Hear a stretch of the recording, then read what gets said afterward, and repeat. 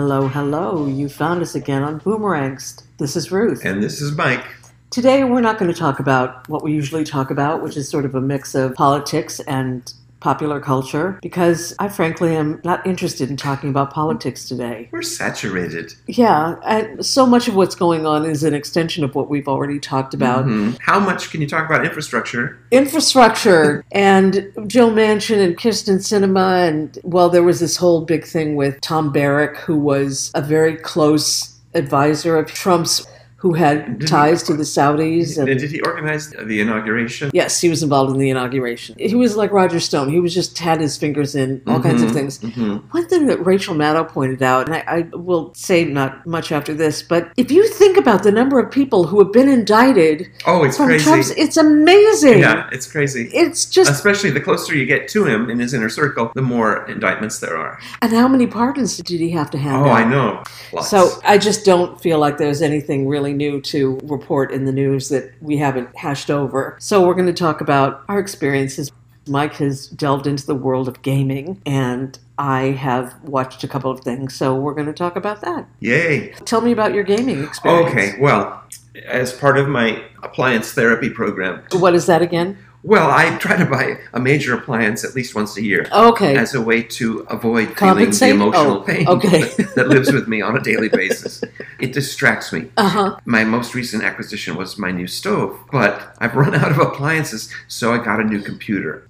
Wait, did you get a new computer or a computer monitor? Both. Oh. Only because I'm an American and I read an article that said Windows 11 is coming out, and if you have, I think it's 6th generation or earlier version of the Intel processor, you won't be able to run Windows 11. You'll have to stick with Windows 10. And I just couldn't abide that. I have to have Windows 11 even though it's not coming out for another 6 months to a year.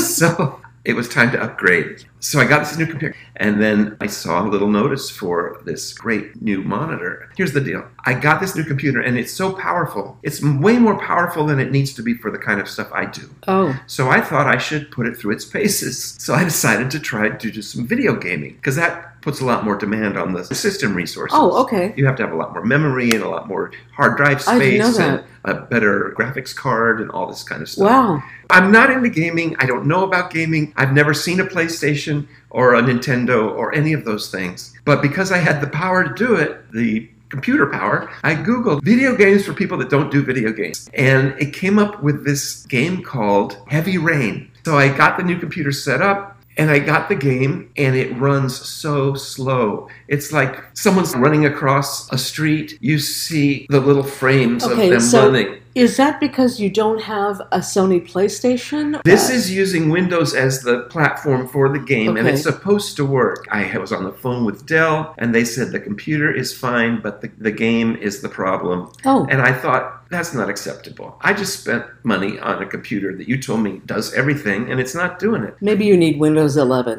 Maybe I need Windows 11. Anyway, this game is really cool, A Heavy Rain. I've played it a little bit, even though it's too slow and it gets aggravating, so I can't really stick with it. But it's kind of a film noir.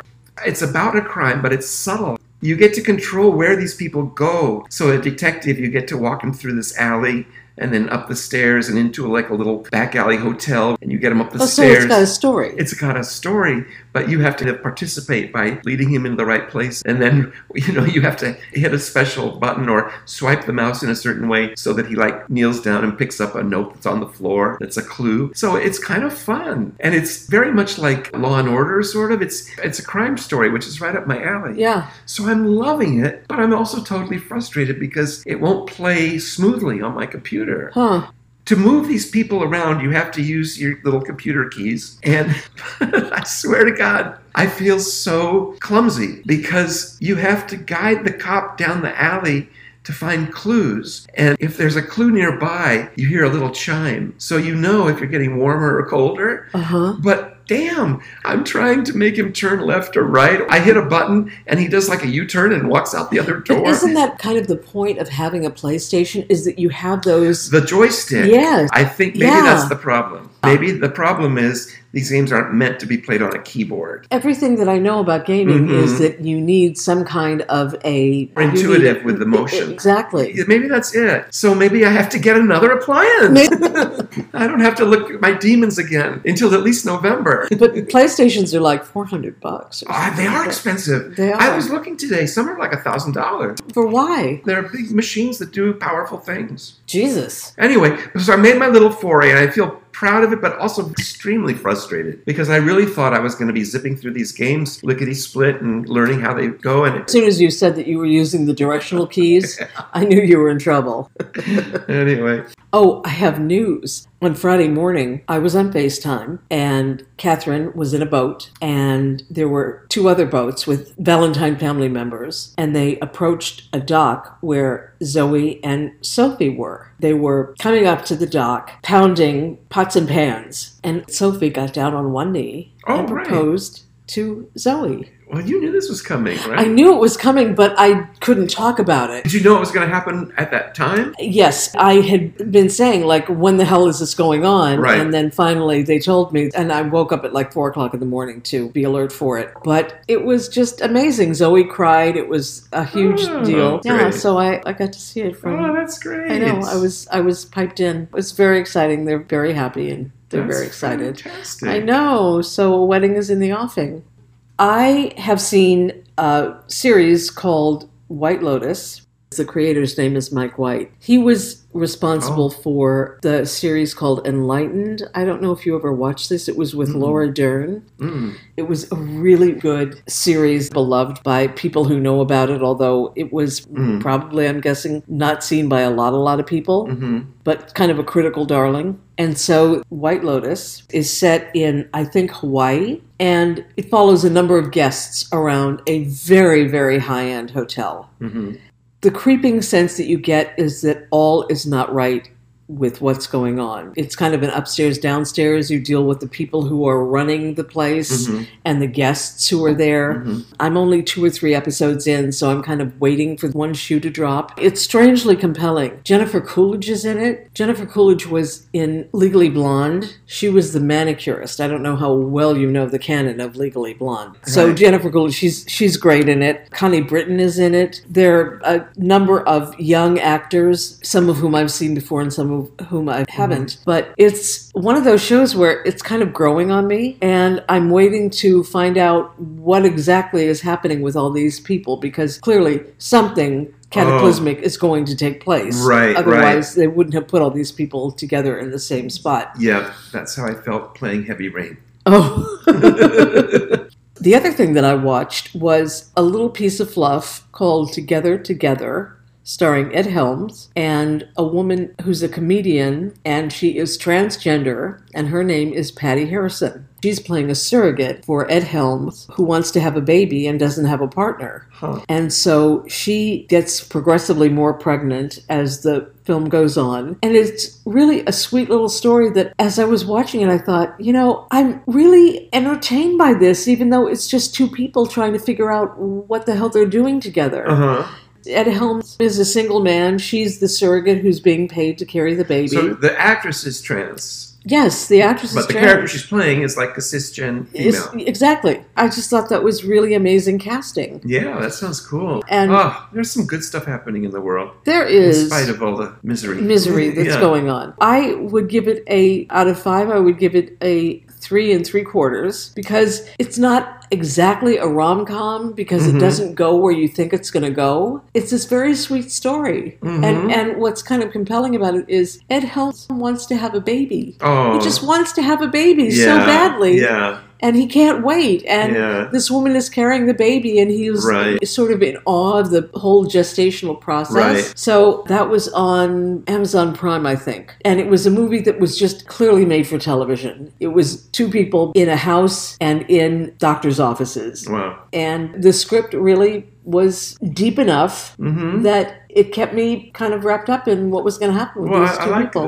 What I like is that it sounds like it's its own kind of story. Yeah. It doesn't fall into a rom-com formula box. Exactly, You know? and you think it's going to, and you Right. don't want it to, and Right. it really doesn't, but it goes somewhere else that's really touching. That's cool. And So- the characters sound unique. Very interesting. Individuals. And Ed Helms, he's such a funny character. I remember seeing him in The Office and thinking, oh, I can't stand him. But his character changed and he grew, and I think he's become more of that everyman. Who was he in The Office? I can't remember his character's name, but he was the really obnoxious guy. With a big square head? No, that's Rainn Wilson. Oh, okay. Rainn Wilson was the first obnoxious guy. Okay. But then Ed Helms' character came in. Did you see the Hangover? Mm-mm. Oh, you didn't see the Hangover? Oh, it's such a good movie. You got to see The Okay. Hangover. It's really funny. The whole thing is hysterical. You would know him when you saw him. Okay. You would absolutely know who he was. If you watched The Office at all, you would recognize him. It's strange to see someone who is not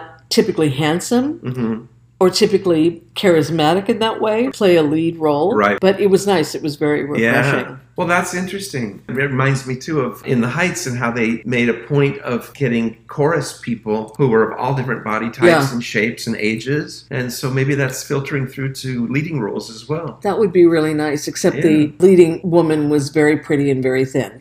So there was So- that.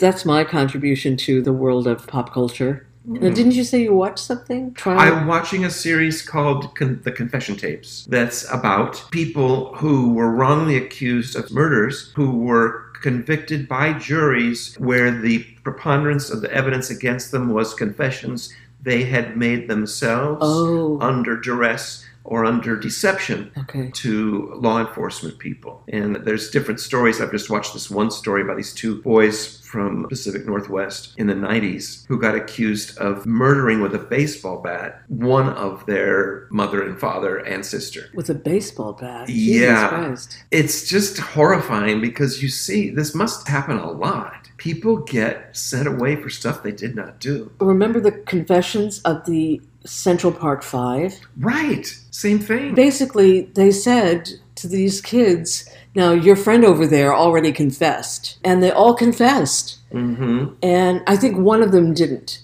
But the rest of them did, and they got these horrible sentences, and it was only because of the persistence Yeah. of one attorney Yeah. that they actually were let off. It's horrifying. The only bright light for me was the cops that really screwed this with these kids and forced these false confessions out of them through all kinds of deceptive conversational tactics were the Royal Mounted Canadian Police. What? Yeah, because one of the kids lived You in mean like Vancouver. Dudley Do Right? Like Dudley Do Right. But I always think Canada does everything cool and we do everything horrible. But they're fucked up too. They were. They made a point at the end of this section that I watched that the laws were changed in Canada so that cops can't do what they did to these kids, which is they get these kids to talk to them in the first place. But somehow they established a relationship with these kids who were 19. And Were they under arrest? I think they were under arrest or under suspicion anyway, down in Washington State. So they went up to Canada, but the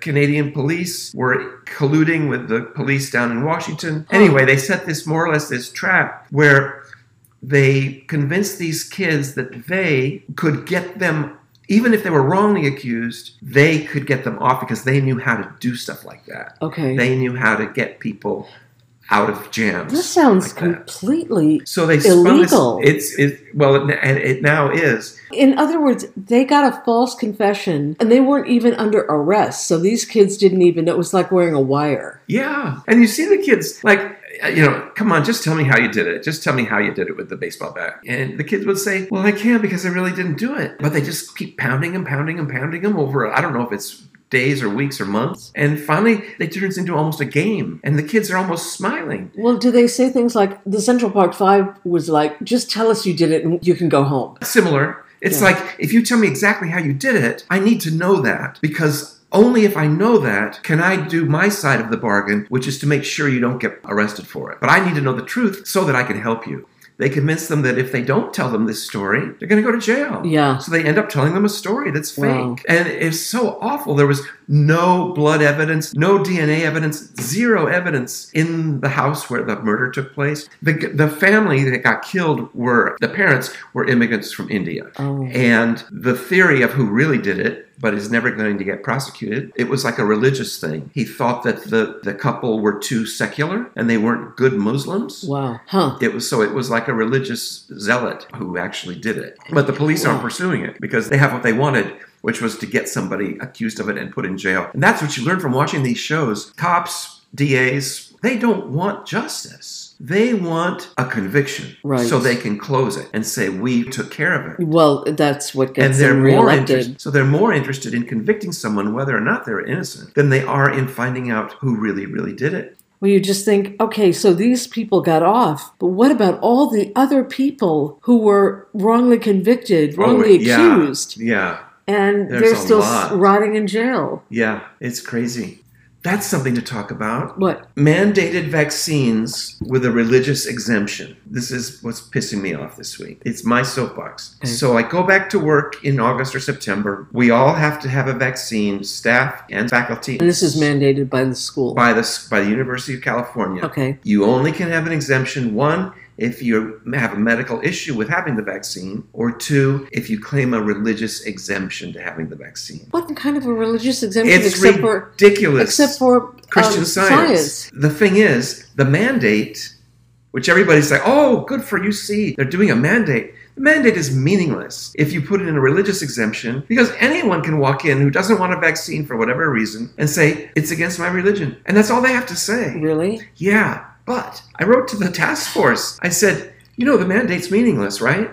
Because it's purely voluntary. Yeah. Anyone who doesn't want a vaccine doesn't have to have one. Do students have to have vaccines? I think it applies to them as well, but I don't know. But I know for staff, for sure. The dean of the UC Berkeley Law School, he wrote an op-ed in the LA Times. And he said that I didn't think it up myself. I stole it. He said, first of all, there's no constitutional right for a religious exemption to a vaccine that is a public health mandate. Yeah. Because the university is claiming, legally we're bound to do this because we have to respect people's freedom of religion. But he said, no. You don't could get a religious exemption from the polio vaccine. Exactly. So that's my cause.